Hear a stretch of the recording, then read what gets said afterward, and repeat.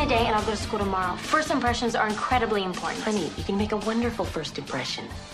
Brenda, how could you? He was a jerk, okay? I've made my choice and I choose me.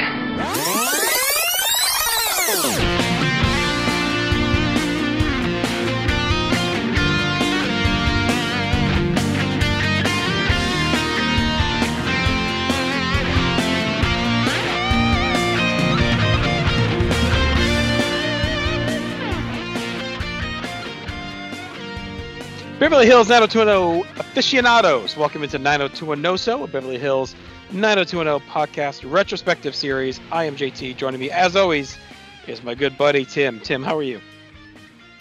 I am hanging and banging, JT. Enjoying these summer episodes of season 2 at 90210. And we've got a guest joining us, as we always do. He's a returning guest. So who have we got?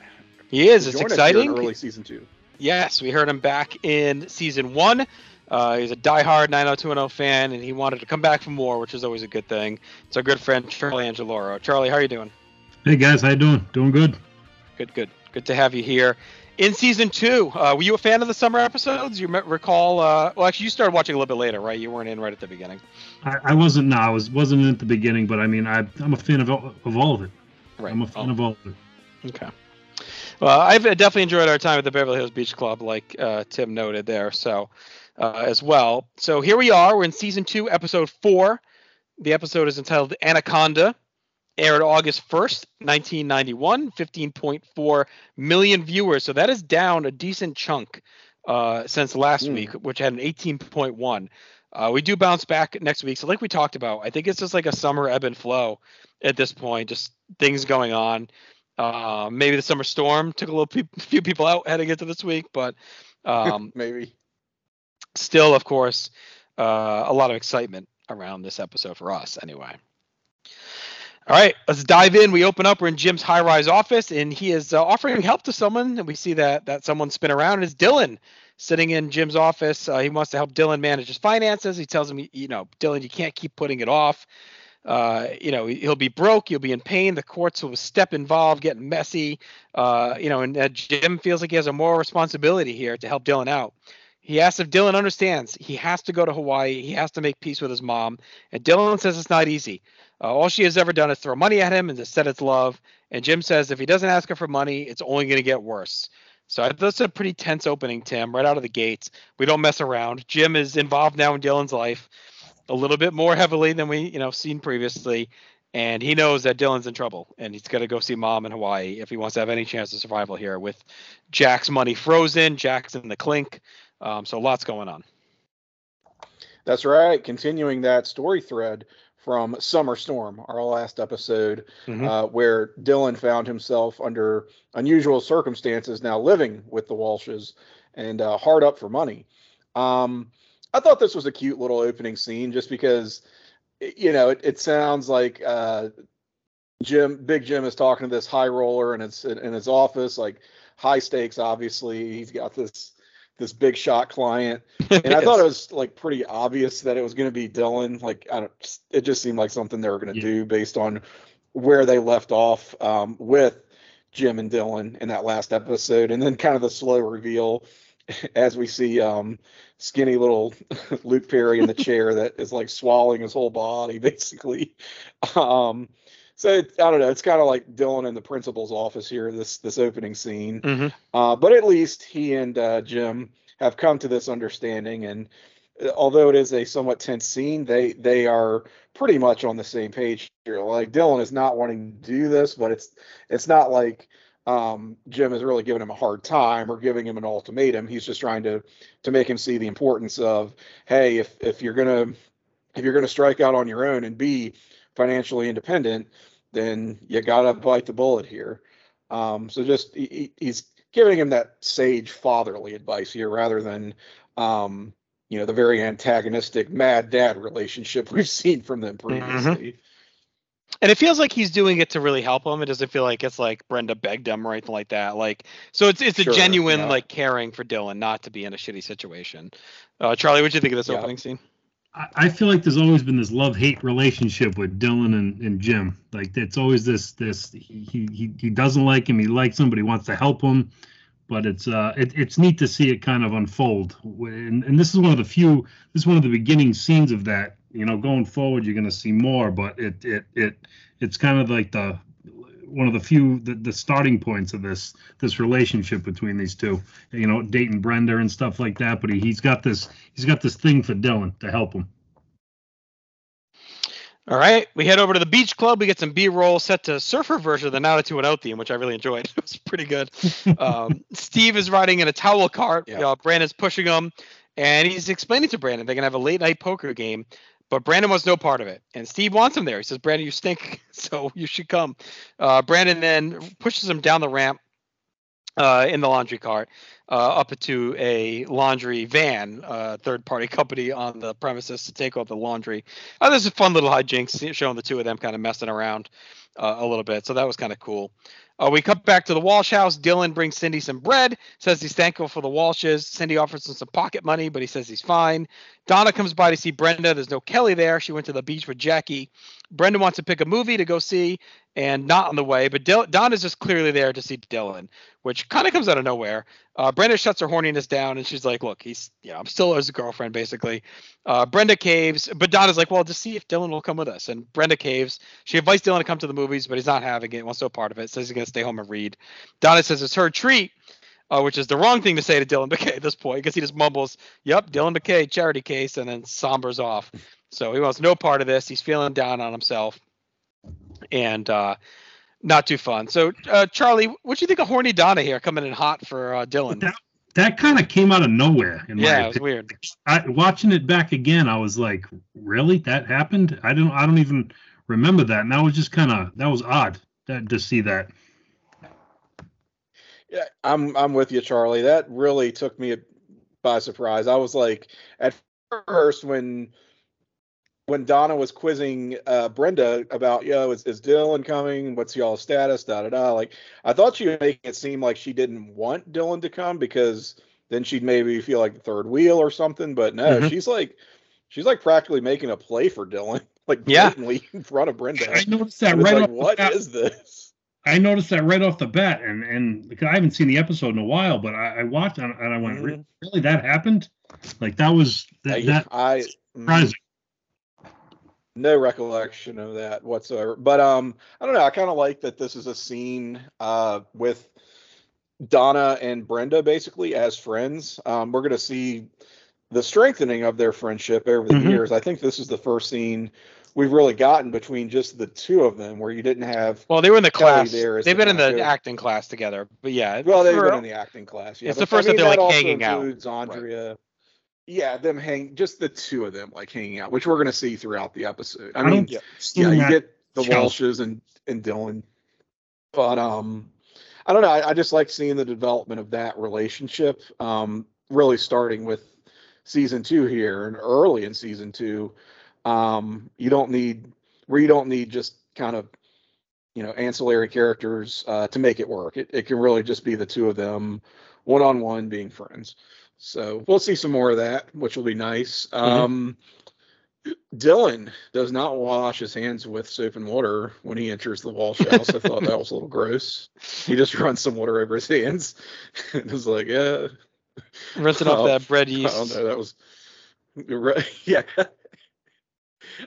And the third party laundry company that you mentioned, you just see him for a second, but that's going to get an interesting payoff later. So one that you would not have considered probably. No. Charlie, do you have another take in there somewhere? No. Okay. Go. Okay. All right. We go to the beach club. We're after hours now. Brandon caves. He ends up letting the crew in for this late night poker game. We see David is there too. It's his first time playing. They go into the game room. They're setting up for the poker. Brandon's very nervous about everything. David begs him to crank up some tunes on the sweet stereo. He really is going in. He loves the stereo system. So Brandon finally says, okay. David fires up the music. We get a little montage of the game. Brandon's nervous the whole time. David's practicing his poker face. Brandon actually ends up cleaning up, though. And he busts on Steve for saying he stinks. He ends up being the big winner.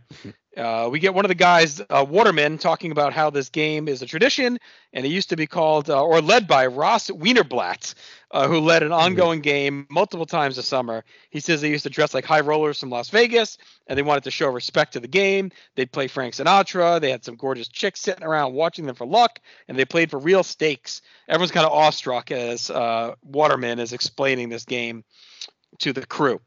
Brandon gets home. He chats with Dylan about what went on in the poker game. Dylan says, hey, you know what? There's no thrill if you're not risking big money. It's like bungee jumping. You only do it if there's a tiny possibility that cord could snap. That's what gives you the rush. And he doesn't gamble because it's just another addiction. And a real gambler gets off on the game when the adrenaline comes, not when you win or lose. And Dylan does not want to risk playing with his past addictions, of course, Tim. So I thought it's, again, two pretty good scenes. Waterman has that typical 90210 bad boy look about him. He's in there spilling the beans on the Rosenblatt game. And I don't know, do you think this is against Brandon's general nature, or do you think it's right on par with his usual actions? I don't know. It might be on par with his usual actions as of this season. We're seeing a little bit more of a rebellious side to Brandon in season 2, I feel like, since he started at the beach company. I mean, there's the whole drama over quitting on Nat, giving him very little notice to start working for Henry Thomas, and then the whole all the nonsense with oh God, what was the guy's name that tried to adopt him as his new son, and the party fish episode, right? Which he got in some trouble with Henry Thomas over that whole debacle. And now here I don't know, it just seems like he would be wanting to, keep his hands clean now that he's already, like, not that he's on the outs with Henry, but he had a close call, right, already. And here he is, breaking the rules, breaking the law, potentially, for the sake of these guys having a poker game. I don't know. We get a good quote here from one of Steve's dude bro friends. What was his name? I think Waterman. He called it Waterman. Yeah, he says to Brandon, oh God, I had it. Brandon, don't be such a squeef, huh? So whatever a squeef is, I definitely have down as one of our best quotes. I'm not sure what quite to make of this Ross Wienerblatt all-night poker club and chamber music society. It sounds a bit much, but I don't know. I guess Waterman kind of sells them on it. They seem pretty fascinated. But once again, like having Donna interacting with Brenda, we don't need Kelly. Good use of her. We get a good use of David, who's just kind of along for the ride with Steve here, and some good interaction between Steve, David, and Brandon. So I like that as well. Just good mix of cast and characters here in this episode already. If squeef is what it means here in the Urban Dictionary, I am shocked that they let that one get by standards and practices. So when a woman, what have we got? I don't know if I want to even get into it on this show here, but look it up for yourself. SQUEAF. Has to do with a woman's bodily functions. Yeah, probably not. Maybe on a different show, Tim, I would have let it rip. The word that rhymes with squeef. Yeah, yep, and then it includes some. As... All right, you'll let it rip, Tim. I think I put two and two together. Let's just say there's a significant output that comes along with that as part of a squeef. Gotcha. I'll look that up later. Yeah, mark it down for after. Charlie, any thoughts on the poker game here out of the gate? I forgot about David was at the table. That was it. When I saw him there, I was kind of like, oh, all right, David's here. And then with Brandon, it's kind of like the start of him, because he's always had some. He likes to gamble. We learned that later. He's always got this weakness for different things. He wasn't a big druggie or anything like that, but he when it came to this and women, this was kind of his bad side. Yep, and we see that starting to display, like you said, here now. Brandon goes in the shower. He's out of shampoo. The next day he's at work, and in comes Henry. Grills him about a break-in that happened the night before. Some spoiled kids from the club sneaking in to play cards. They found poker chips and crushed cheese doodles. It says if someone got hurt there, it's on him. That's why it's a big deal, Brandon. Henry tells Brandon to let him know if he hears anything, but Brandon plays dumb on everything. We cut to Dylan. He's at a local pawn shop. He's trying to trade in some of his stuff, including his guitar. The lady wants the electronics and just offers him $275 for the whole lot. He contemplates and then takes it. And then they start talking about his mom, because in one of the frames he trades in is a picture. And he had a little more info about him and his mom, but not too much. He leaves the pawn shop and we see him putting the guitar out in the window, and he feels kind of sad. We then go to the beach where Donna and Brenda are arriving. They're trying to figure out the best angle to sunbathe. We cut over to Steve telling Brandon he wants to do the Wiener Black game tonight at midnight. Brandon tells him Henry knows what's up. Steve says Henry works for them, and he tries to bait Brandon. He says you could win some car money. There's going to be babes, and it's going to happen whether you're there or not. Brandon doesn't want to risk upsetting Henry, but Steve pushes him, and Brandon again says he will think about it. So Charlie, is Brandon again teetering on the brink here? Yeah, again, and like I said before, when Steve was saying everything, he's like, no, and then he said, what did he say? Like, I'm gonna get some babes, and he was like, oh, okay, and he was like, what? Like, yeah, okay. The babes and the car money broke him. Mm-hmm. Yep. Yeah. Yeah. So I just feel like with Henry Thomas already catching on to this little all-night poker game, the first time it happens, this is really where Brandon should be like, all right, we're flying way too close to the sun here, so no more of this. I'm done. But all it took was Steve selling him on the babes and presenting him with the loophole of, well, I'll let everybody in. You don't have to do it, so it's not your ass. It's like, okay, like that's still, about it, so it's like right. that really is not absolving you of anything here, Brandon. But that's all he needs. He's on board.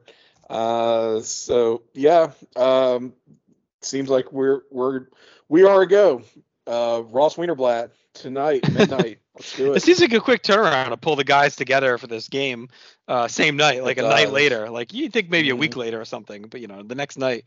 Well, they got to find the babes. They got to get dressed up. It seems like there's some planning that goes into this. Yeah. Right. There's a lot going on, and it's not like it's not 7 a.m. here. I mean, it's probably at least late morning. I would assume so. Mm-hmm.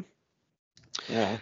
All right, Brenda and Donna rotate around. They reapply with SPF 25. Brenda says she prefers that to the 15. She's being very diligent here about tanning, does not want to get burned or have any trouble.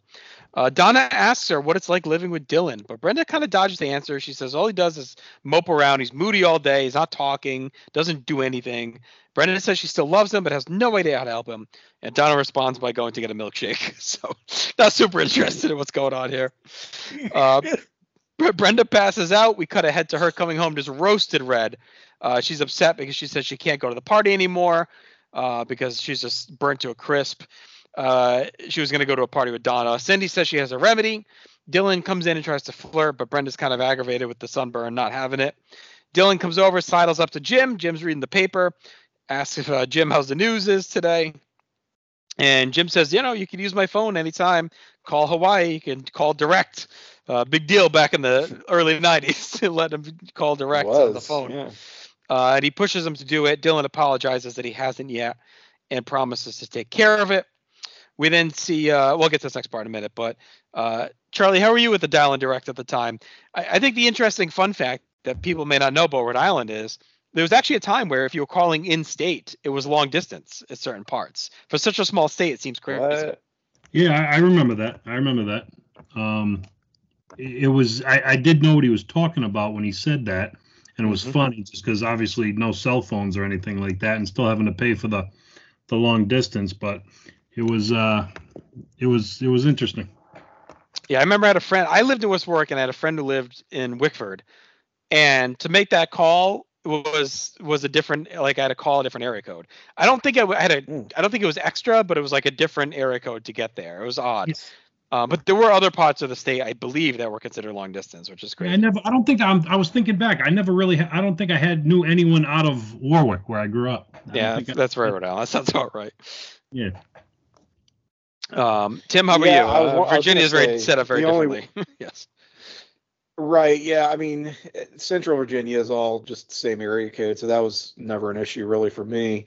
But I that's what I was going to say. Like for you guys, I figure it must have been like a difference in area code situation where maybe depending on how close you were to like a bordering state, maybe you're like part of that area code rather than, Rhode Island proper, whatever that is. Yeah, it makes you wonder here in the Walsh household, are they using MCI or Sprint back in the day here in 1991? No one remembers those commercials unless you're our age. But anyway, I was really kind of worried that while Brenda and Donna are reading up on the most scientific best methods of getting a great tan on the beach and the positioning with the towels and rotating and SPF and what, I thought that this was going to turn into like a whole like sunburn PSA B plot. Yes, like, they were both skin cancer teas going to get roasted. Skin cancer teas, and yeah, that would be like the whole little background story of this episode. And I was like, oh god, here we go. But it really turns out to be nothing. It's just kind of a sight gag to see Brenda briefly burnt to a crisp when she gets home. Make it Cindy the Kramer, where Kramer shows up on the date and he's like basically black from the suntan. I thought you were bringing home a white boy. You guys didn't bring up the alarm clock that went off. That that brought me back to the beach when I was in high school. Yep. Not the girls would bring an alarm clock. All the girls would move according to the sun. But Brenda and Donna had an alarm clock to set when they had to move their towels. Yes, they sure did. Yep. Kind of crappy of Donna just to leave Brenda hanging out to dry like she falls asleep. Donna just says she's getting up to get a drink. I guess she never came back because Brenda nodded off and was out there way too long. Cindy has some kind of home remedy for this, which we never see, which was odd to me. I assume oatmeal bath or vinegar, aloe maybe. Yeah, who knows? Have you guys?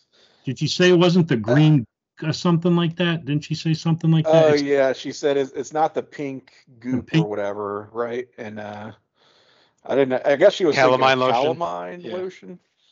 But for poison ivy, poison oak. Did you guys ever get burnt terribly in the sun like this growing up, or as adults? Yes. I think the worst I ever got. We went on a family trip to Florida to see my aunt in Naples. I was probably 16 or 17. And you know how it is when you're like mid-teens on a family trip, like you're the asshole, right? So something happened. I remember I got pissed off and I refused to put suntan lotion. I just laid on the beach and I had my headphones on with my Walkman. And I remember like I had or Discman, one of the two. I had the cord coming up my like torso. And I was just so pissed. I did not listen. So I got so burnt.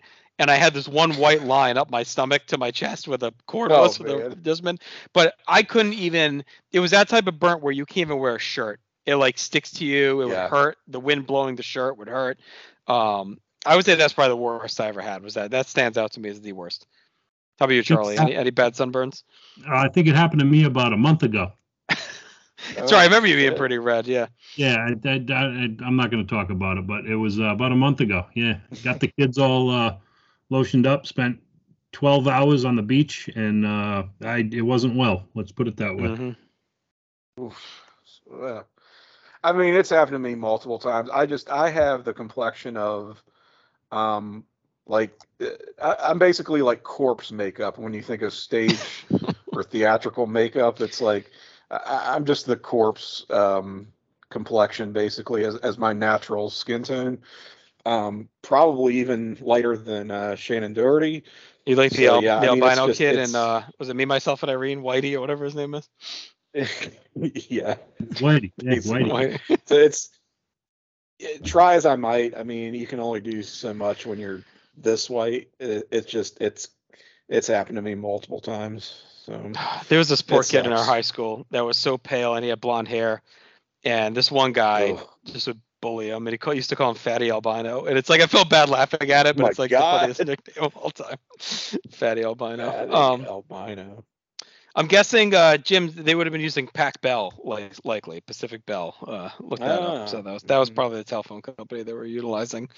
All right, so Dylan sees Brandon getting his costume ready, and Dylan kind of dances around coming to the poker game. Brandon pushes him to come, but he says no. He's going to stay home and read. He's not going to get involved. So we cut to the beach club. Again, we're after hours. The crew breaks in. They're in their full garb. Steve even has a fake mustache on. Brenda and Donna now are part of the crew, so this is the party they were talking about. They were invited as the babes to this to come watch the poker game. Steve lets them all in. And I got to say, I was a little disappointed.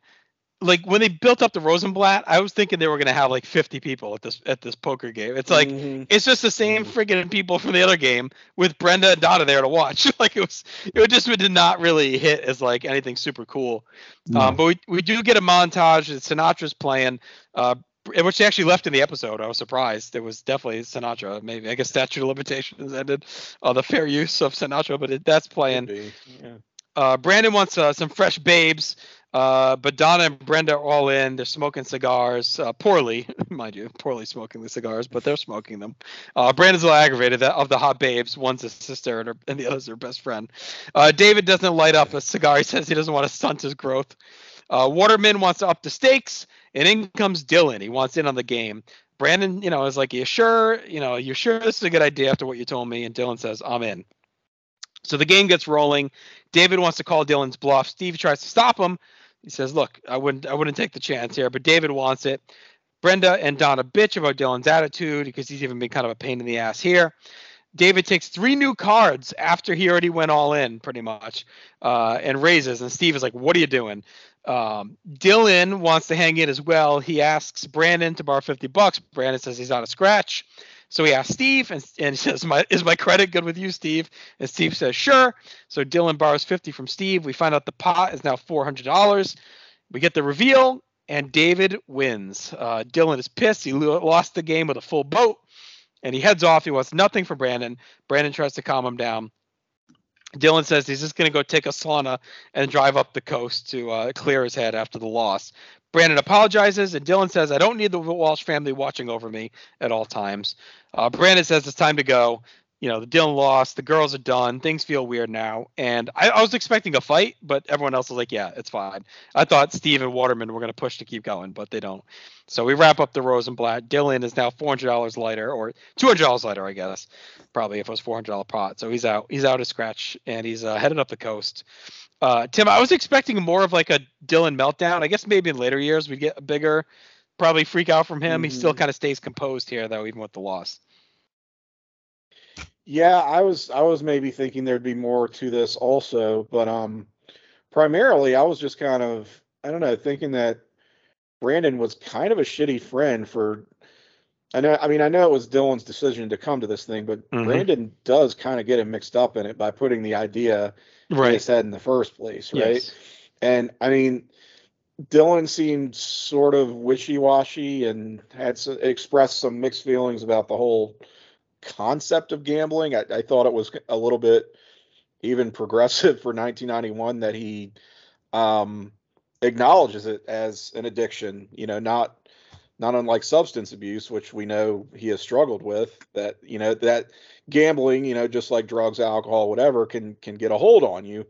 But he understands that thrill and that kick, and how when you're playing for really high stakes, how irresistible it can be. So for him to come along, it just, I don't know, I think it kind of underscores his desperation, and how he's so hard up for money.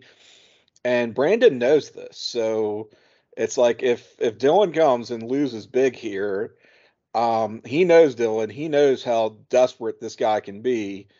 Like it just seemed like a bad idea all around to even involve him in this situation. And then what happens if he wins big, right? That he's just going to want to come back for more. There's just no. It just seems like a lose-lose prospect all around for Dylan to get mixed up in this thing. And I just thought Brandon should have done more to, I don't know, maybe avoid it himself or just stay quiet about the whole idea of it. Mm-hmm. But anyway, like you, I was expecting a much bigger sort of production here with chicks and like 50 people and lots of music, and it's really just a much more intimate gathering. You get the impression that this Waterman dude maybe oversold the Ross Wienerblot All Night Poker Club and Chamber Music Society, but that's a very high school guy thing to do, so it kind of makes sense. Just somebody who's kind of talking out of their ass and you know making more of something than it really is. I think we've all had that experience probably. But it gives us an excuse for our main characters to do a little cosplay here, which is sort of ridiculous but fun. And and we get some fun dynamics with David being coached by Steve, and then it comes when it comes down to him and Dylan, like Brandon kind of coaching Dylan, which again, not a good look, but we see where this ends up. So, well, he looked at Steve looked at David's cards and showed him, and then Brandon goes, "D, what do you got?" And he goes, "No one looks at my card. No one looks at the cards." Or something like that, in that serious tone. And I get what you're saying, but Dylan's, and I mean, it probably hasn't been proven up to this point, but no one tells Dylan what to do, when to do it, where to do it. He's not going to listen to anyone, and it kind of, you're just not going to see. Dylan's just going to do what he wants. He's just going to do what he wants, and that's kind of the end of it. He's just going to do what he wants, basically. Yeah, right.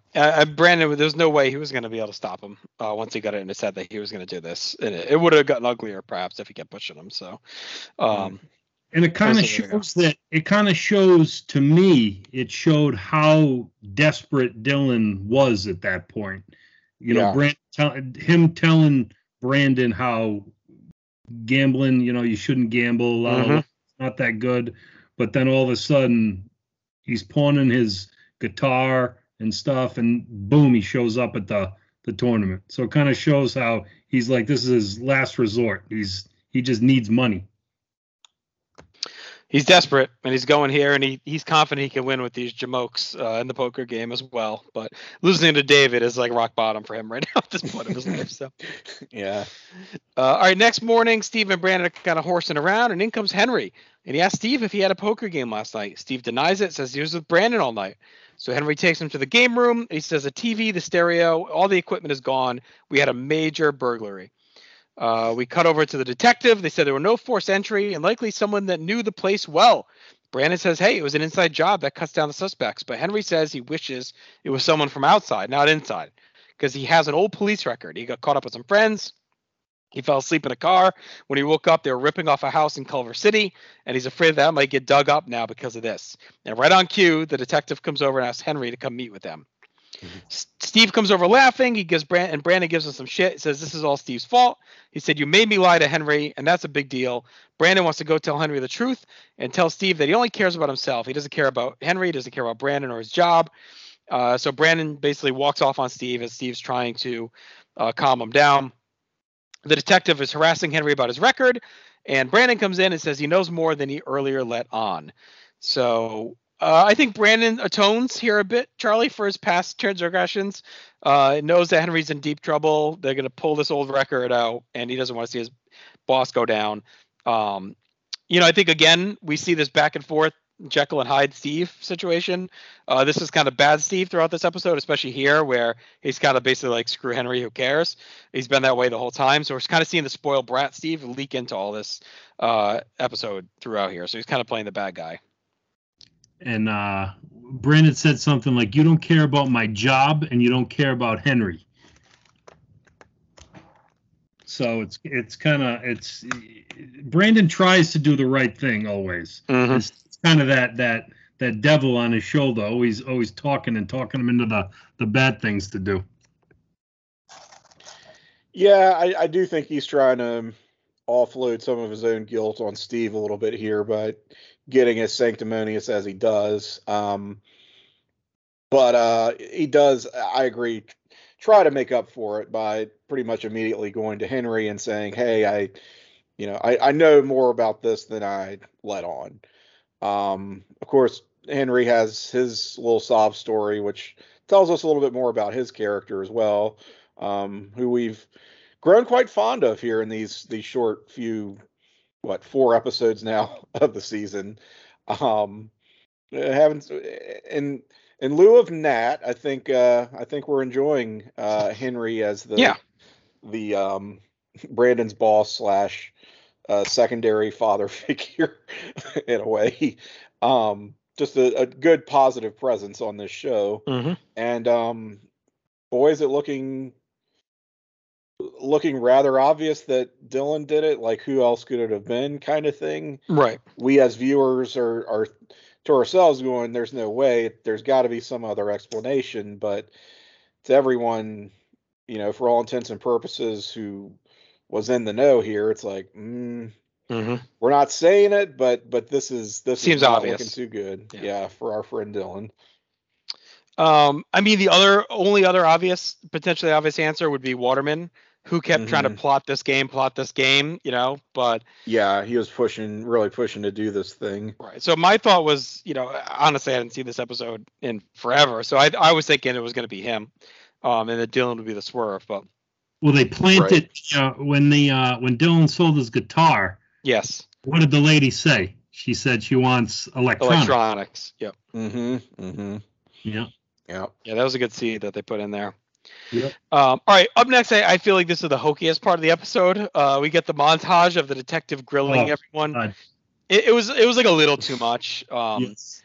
Just the way they lit it, it just felt like a Saturday Night Live sketch or something. It was like too comedic that they is David really going to the friggin' Who Scout? Like you're telling me he wouldn't have his dad and a lawyer there? I mean, come on. There's no way they're letting these kids getting dragged down to the joint to sit with the detective.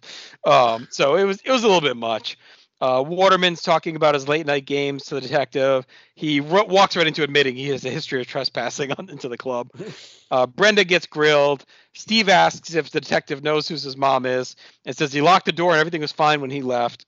David is very nervous as the detective says she heard he won big last night. Like, that was stupid too. Like, I heard you won big last night. Like, what detective is saying that?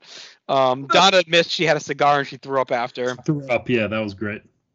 Brandon tells her that Dylan's depressed about losing, and she knows Jack is in jail. Brandon says his mom's in Hawaii. Like, who the hell's telling the detective all this? Like, I don't know. Brandon vouches for Dylan, says he knows it's not him, and she says it's an active investigation and she wants to meet with Dylan. So yeah, I thought I really did not. I would honestly say, along with like Speed Racer Brenda in that dream, that one episode, this might be one of my least favorite scenes of the show's history. Like, I thought this was so goofy and stupid and just so unrealistic in every way, Charlie. Technically, I don't even think I don't know this, but I don't even think if you're under 18 you can do you have to have your parents there. Yeah, so maybe if they did this. Maybe if they did this like at the club on the spur of a moment, it's fine. But like bringing them to the actual jail is like ridiculous. Yeah. Yes, that was a little much.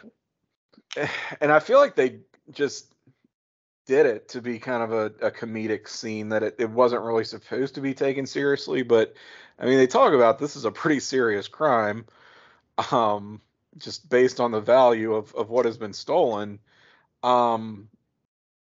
And it just, there's a lot of things that happen in this episode that are brushed off very casually that, I mean, they would have occupied like an entire episode of the first season. Mm-hmm. Just, for example, Brenda and Donna smoking alone, where they're just like, yes, they take a couple puffs that we establish that they don't like it and we kind of move on, right? David gets the funny line, it'll...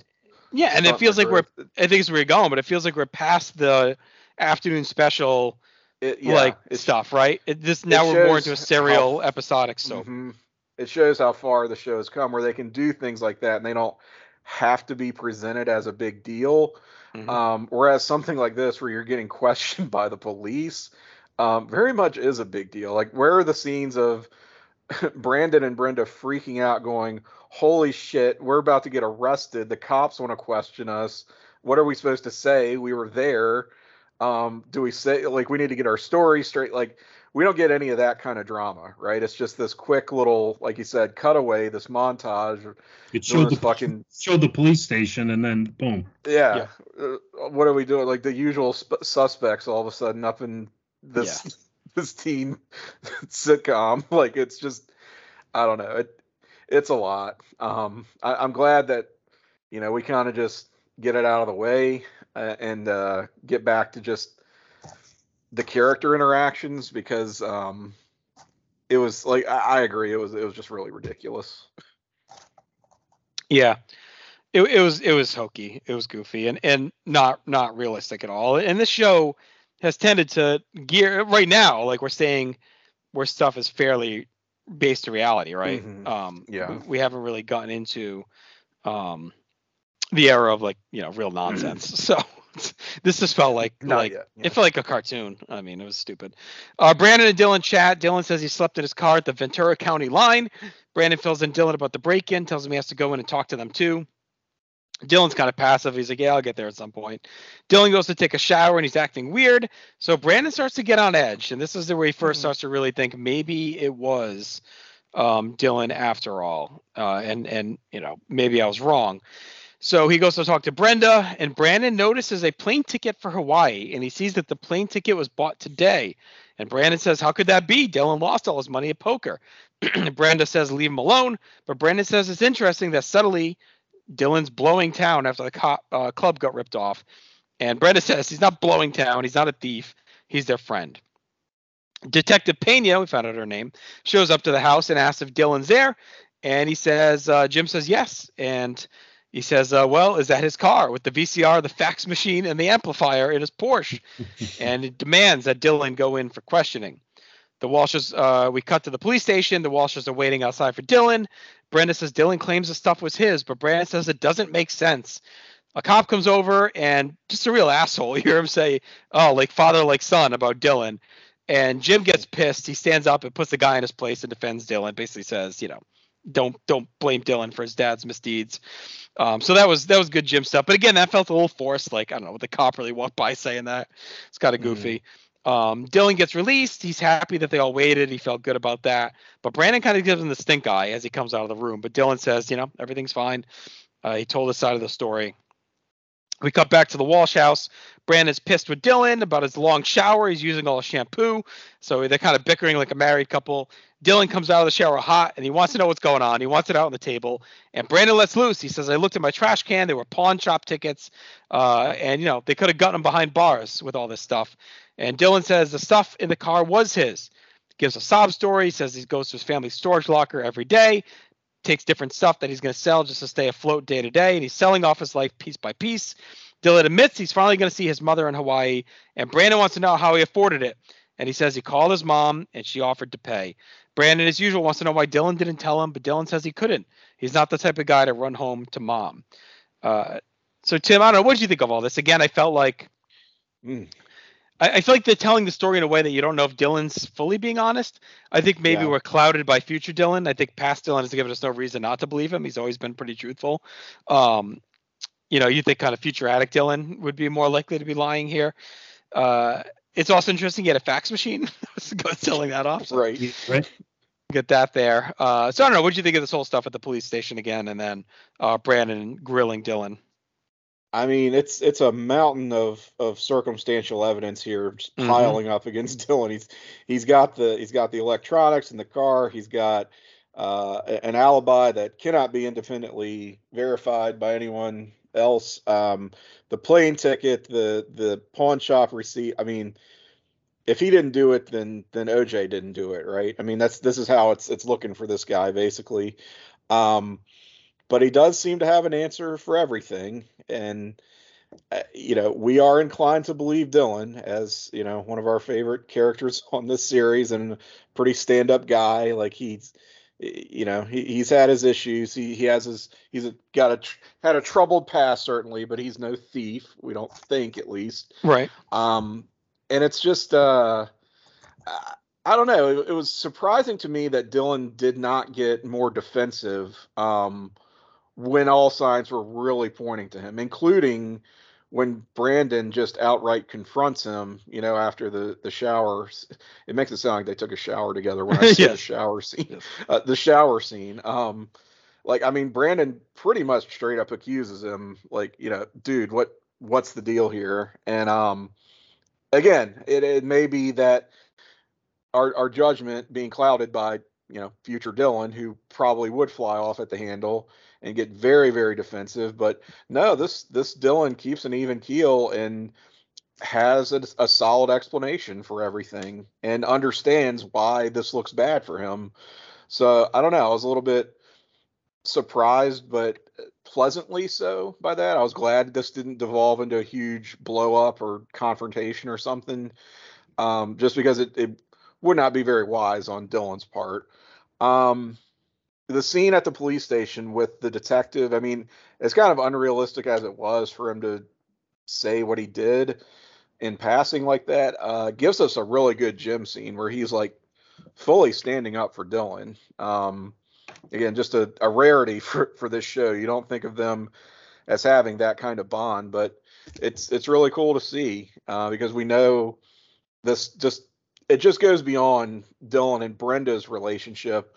Dylan's not just sticking up for this guy because, it's his daughter's boyfriend. Mm-hmm. They're not even together anymore. It's that he's truly developed this relationship with Dylan and sees the potential in him and thinks he's a good guy. So that's really rounding a corner for Jim here.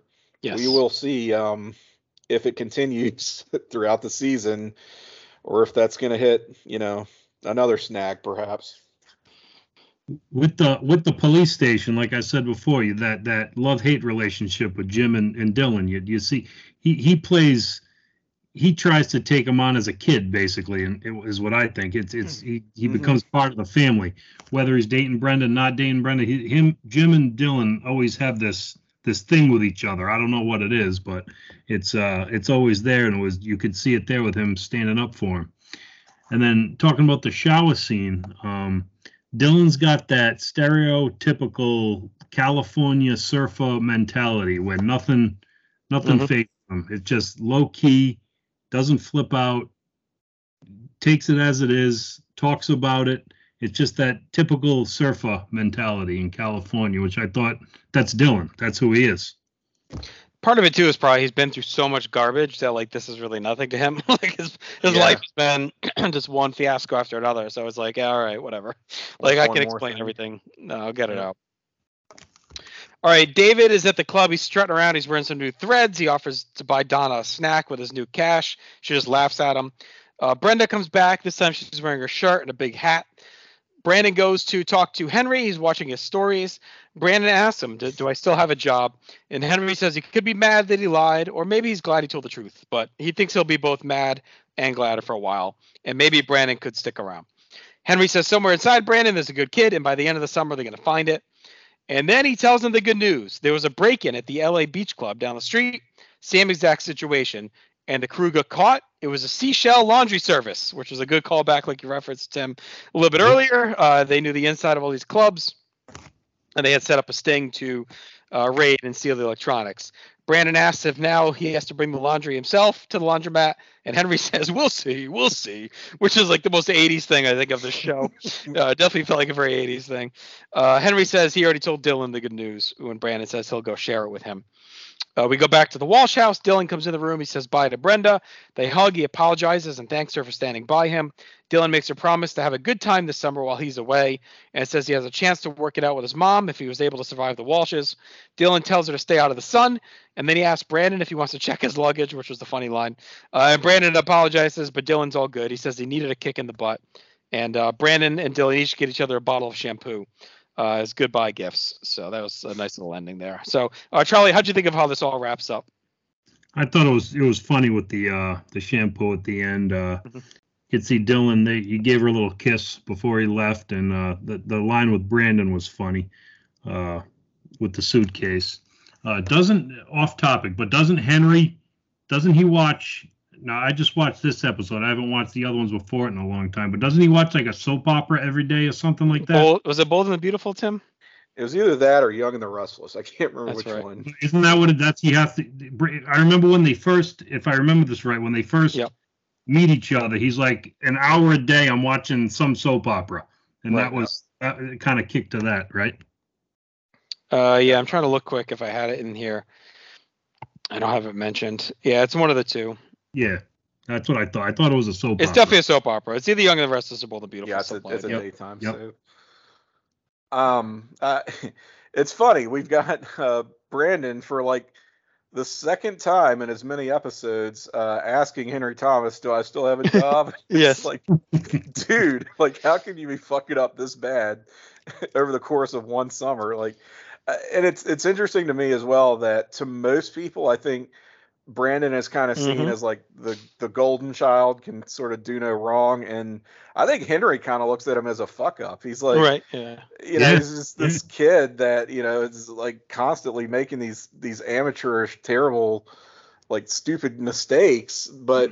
He even says that. He's like, there's a good kid in there somewhere. Yeah, he says it's true. There's a good kid in there somewhere. Like, that's where Henry is coming from. Like, he's just kind of taking a shine to Brandon and thinks he can like straighten him out eventually at some point before the summer is over.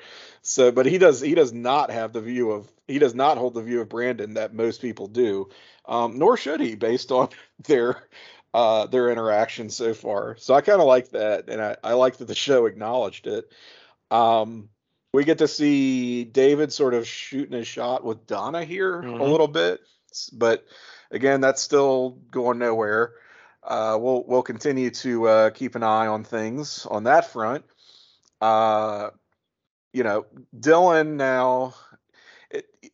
There was a line that he had earlier in the episode where he was talking to Jim about his reluctance to go to Hawaii and see his mother because their whole, I guess, relationship throughout his childhood has been defined by her throwing money at him in lieu of, love and support and affection as, a parent should provide. And so now he's in the position where he's having to basically ask her for money. Yep. And that just feels very, very wrong to him. It's sort of like, so Jim told him was going to happen. Yeah, it sure was. And it's like, oh, how the turntable. But it's apparently now Dylan is gonna swallow his pride. He's got the plane ticket, but is he gonna be coming back? I mean, he's gonna go. Wasn't the idea at the end of our episode last time around that he was going to go and live with Iris? Not just, because I mean he's got no one else at this point. Dad's in jail. It's not like he's been emancipated from his parents or whatever. So how's this going to work out? Is this the last we're going to see of Dylan? So we're kind of, I don't know. We've got that little cliffhanger hanging out there. So, I like the wrap up here, and I like that we're still continuing that thread of what's going to happen to Dylan, really. Yes. We'll see. We'll see. All right, let's get to our awards here and wrap things up. Best scene, to me, it was Jim putting the detective at his place. Oh, I love that. Yeah, I think that's got to be mine too. 100%. Most important scene, I had the same thing. Jim defending Dylan, like long term, that's going to be one of our key relationships on the show over the next 2 seasons. So like him. Like Charlie, you called it, right? You called it out, right? Like there's this weird stepfather, or big brother, little brother thing going on with the two of them, right? Where he's like a surrogate dad for Dylan. We're starting to see that really play out here, and that'll twist around left and right for us over the next couple seasons. So to me, that was the most important scene that was established. I agree with that because it's going to just build for the future from right there. That was it right there.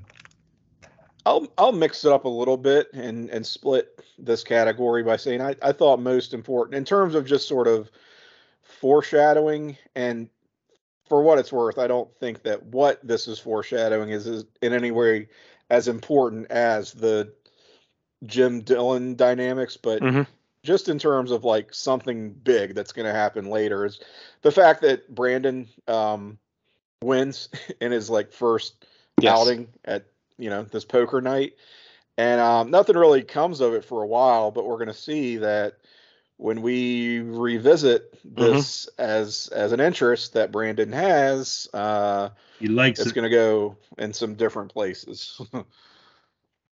So all right, this is the first time we see that.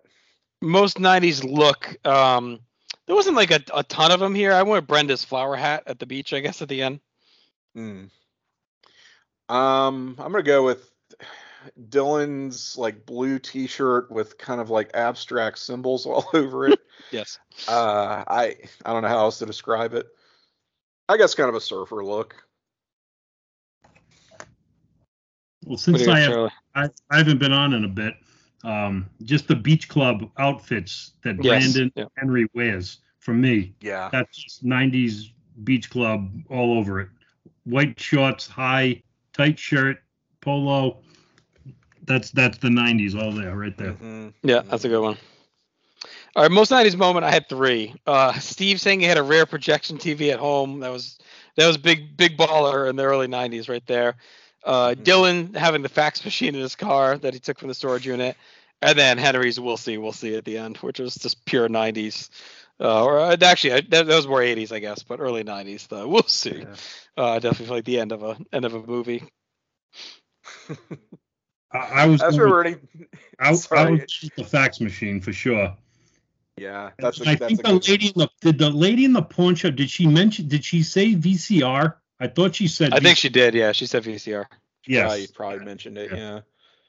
I always think of hearing whenever my parents would say "we'll see" when I would be bugging them to do something. In the back of my mind, I always went, "We'll see" means yes, because if you kept badgering them, you could wear them down enough that they would cave. But anyway, I had some different 90s moments here. I had we talked about the hey, you can call Hawaii direct from our landline, basically in the Walsh home. So that Pac Bell, that was a big deal back then. As you pointed out, JT. How about Brenda and Donna maxing out on the SPF 25 on the beach? Now it's like, man, that's not going to cut it. That's light, yeah. That's weak. Yeah, like come on. And I feel like I had one more. Oh gosh, what was my other one?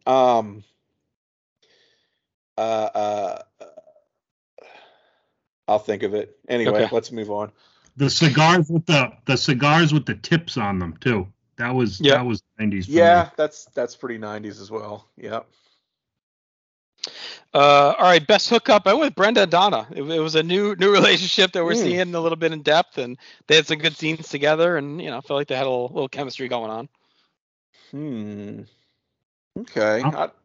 I'm gonna go with just to be different, just David being involved in that whole thing. David, everyone. Yeah. David popping up in the poker game. I like Brenda Donna. I'll back that one up. All right, I had 2 quotes that made me laugh. One was Brandon saying, "It bugs me when rich kids think they own the world," and then the way Henry says that this club had a major burglary last night. I don't know, just the wording, major burglary, made me really crack up.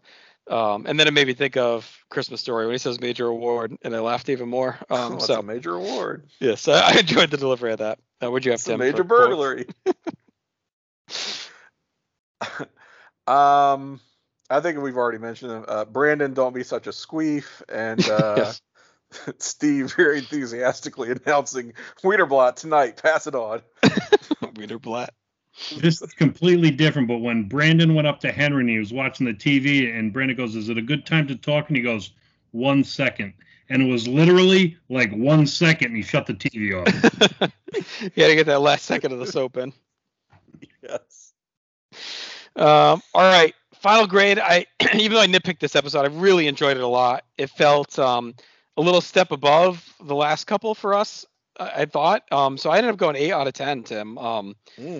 I know it feels high reading it, but it was like a really good episode of drama. I liked the tighter cast.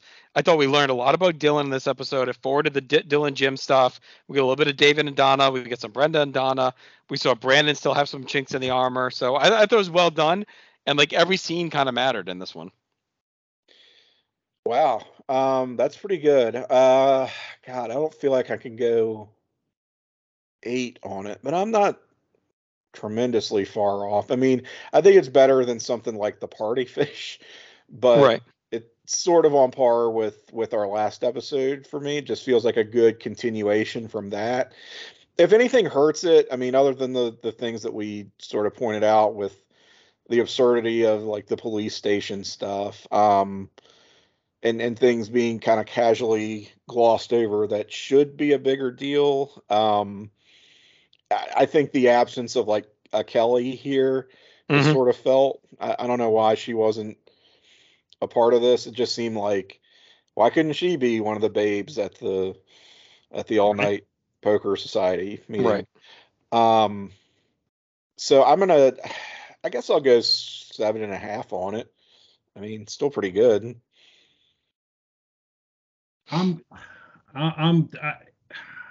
It's tough. I want to go like 8.5, and it's only because I don't get to watch these episodes much. Right. And it brings back, for me, just watching this. I've watched it like 3 times, and I'm just like, I want to watch more now.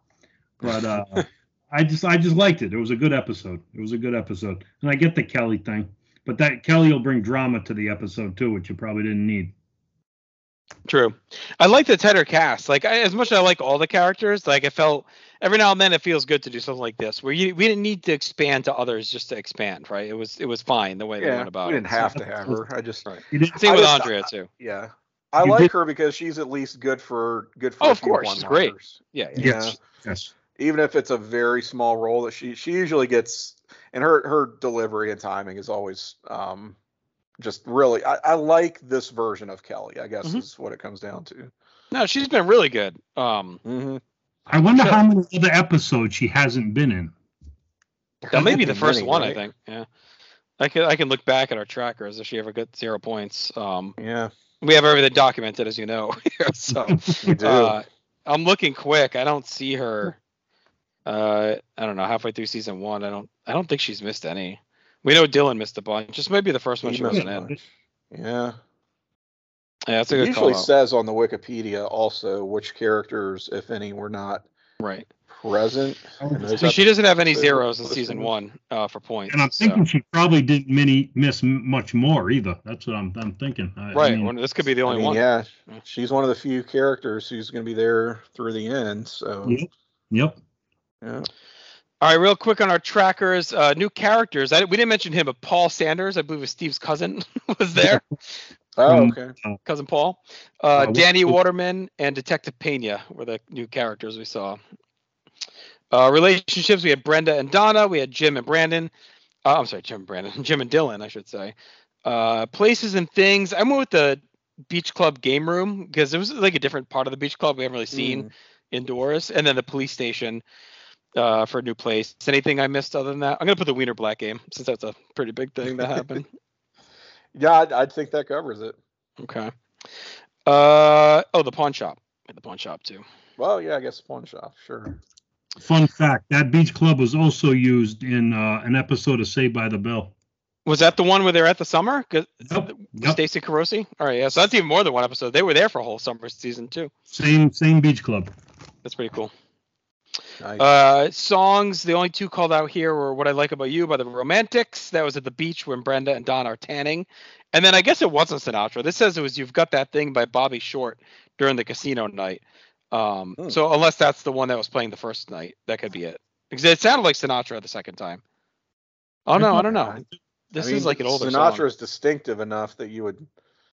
It might have been this one. I'm listening to it now quick, and it sounds like it's the one that was playing in that scene, so maybe it wasn't Sinatra.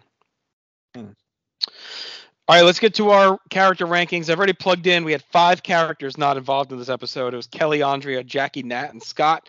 So they all get 0s for tonight. I'm confident that we could put Cindy at the bottom of the people that appeared since she really didn't do much. Yep. Right. She cured some sunburn, but that was about all. That said, she still picks up 8 points, I believe, on this. So, hang on, I'm gonna do this wrong. 1, 2, 3, 4, 5, 6. She gets 6 points for that brief appearance. All right, then it gets a little tricky because everyone else played pretty big roles here. Yeah. I would say probably Donna or David next, or Henry, I guess. Donna or David. He's on the money, so I'd put him up a little bit higher. He was kind of agree. You think Henry next, maybe? I feel like Henry above both of them. Mm. I mean, so you want to go Donna, then David, then Henry? That's what I'm thinking. I would say Donna. Then David and Henry. David and Henry. That's what I would say. Yeah, I mean Henry had the "we'll see," which is the all-time line. We'll see. Oh, how about Steve? Actually, would you have Steve below them? Steve. I mean, Steve started it, but I mean, it was going to happen anyway. So. He's pretty important to driving the plot. Just again, this is another. No, but it's another good example of when you need a heel, when you need that antagonist, you sort of plug in Steve. I'll put it this way: I don't think I would put him below Henry, even though he still isn't a huge Henry isn't himself a huge presence. I just think he's right. He makes a better showing than David and Donna. Okay, so you think Steve above Henry? Yeah, I think so. I know I could be talked out of it, but that's sort of what I'm leaning. Well, how about we kind of overlook Brenda too. Should she be lower? She doesn't really do a ton in this one either. She doesn't do shit, really. No, so she should be after David and she should be below Henry. Yeah, I agree. I think I would agree with that. Yep. All right, so Brenda 9, Henry 10. All right, so then we get the three big ones: Brandon, Jim, and Dylan. Who do you like? This is a strong season for Jim. Yeah, I would say it would go Brandon, Jim, Dylan.